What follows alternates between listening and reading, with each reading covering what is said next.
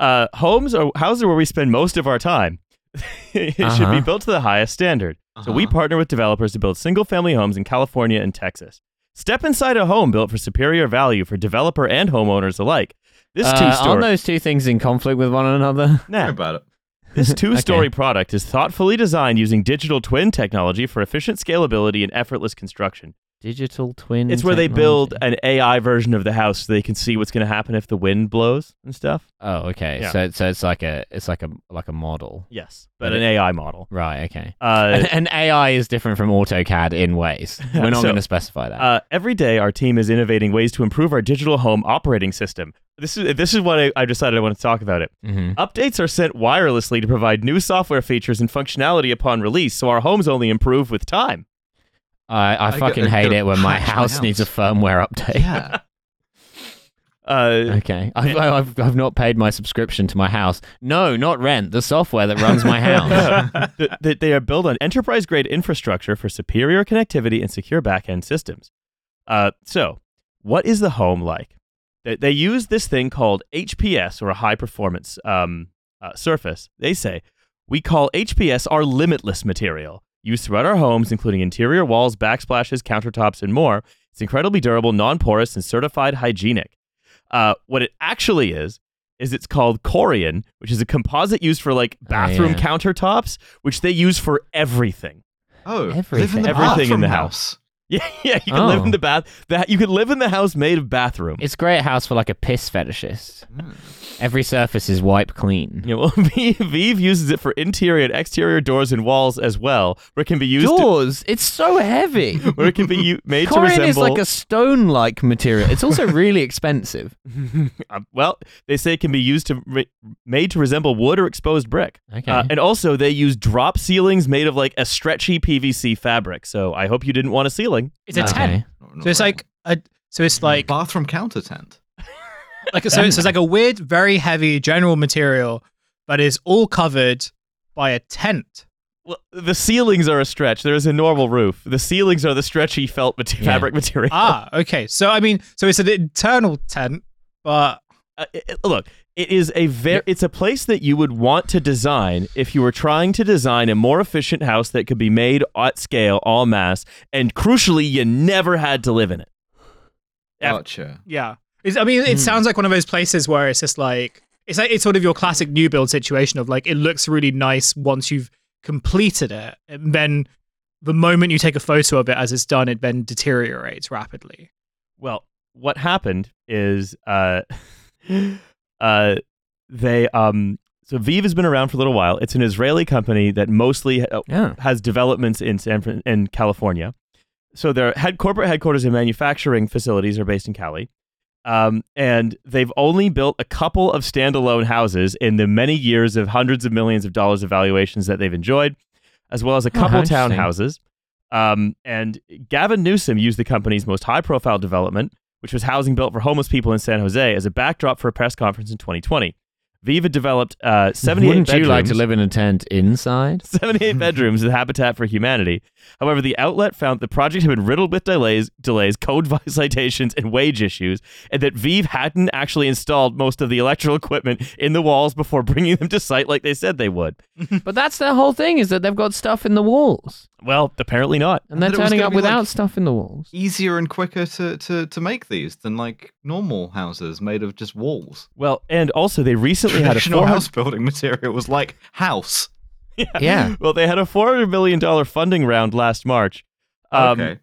They've now gone into bankruptcy protection, and investors are unlikely to recoup any of the $600 million they poured into the company. So they ultimately got a couple of houses that were intended to be made of bathroom with fabric ceilings, and then panelized walls, the atomic unit of the house, that were going to be filled with electrical equipment that ultimately, it seems, weren't. Walkmans. We were spared the prospect of an electrical fire burning in between two big slabs of bathroom counter, which I'm sure would have been fantastic. Yeah, not very flammable. I mean, look, what if your whole house was a bathroom? Black Mirror. So, CEO and co-founder of Vive, Amit Haller, posted recently, Vive is building for humanity and a better world, while the USA and Israel are fighting for humanity and a better world. Right. Oh, Yeah. okay. Right. Yeah. I got some notes here. That none of that is true. You Yeah, can it just see on with your phone or your eyes. You can turn on TV maybe. No, I'm gonna go back. I'm gonna go back into my bathroom house and prove you all wrong. Yeah, it takes a lot to make me more depressed than the regular house builders do.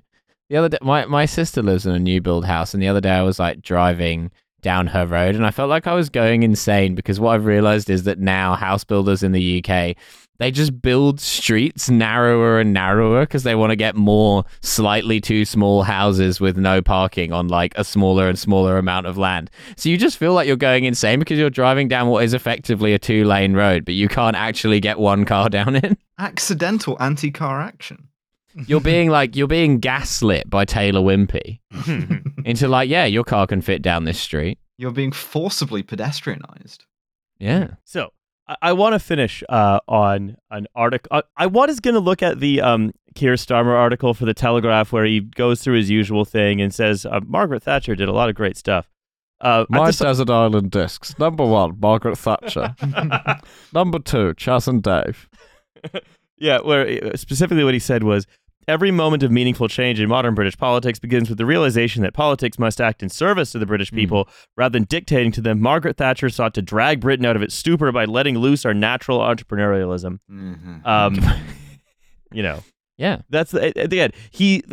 I've decided I don't want to read that article because the best way to understand much, until he does something else, the best way to understand much of what he does is just the kind of negative of what he thinks Corbyn would have liked. Like he exists in politics to infuriate and undo Jeremy Corbyn, kind of like Trump did for Obama, except neither of the two of them were ever in office. Have you heard of my new song, The Bad Corbyn Blues? Yeah. I would like to sing it for you now. Yeah. Oh, Jeremy Corbyn, it's very bad. I woke up this morning. Jeremy Corbyn was still bad. You could say, I woke up this morning and made Jeremy sad. Yeah, there you go. Yeah, there we go. The songwriting duo of Riley and Milo. Yeah. No.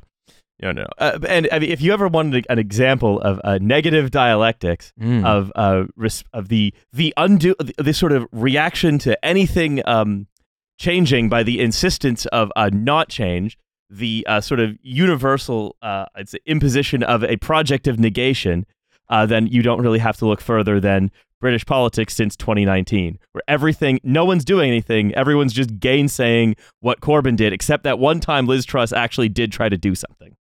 Yeah. Anyway. And it went very well. It went great. No, I want to talk about a different article.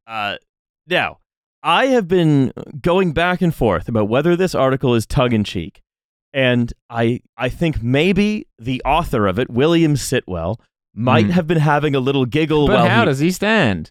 Might have been having a little giggle while writing it. However, based on his, I would say, relatively humorless William view on Sitwell has a vegans. strange kind of humor, Yes. as exemplified by the time that... So he's a food writer, right? And this other food writer emailed him to be like, hey, do you have any dishes for vegans? Any kind of like, maybe we could do some features about vegans.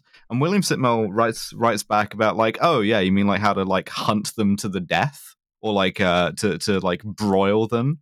And it's just kind of like, oh, you think that's funny, and that's maybe more revealing than you intend it to be. And he ended up Here's having a to like dish for apologize. vegans. Poison. Exactly, that kind of thing. So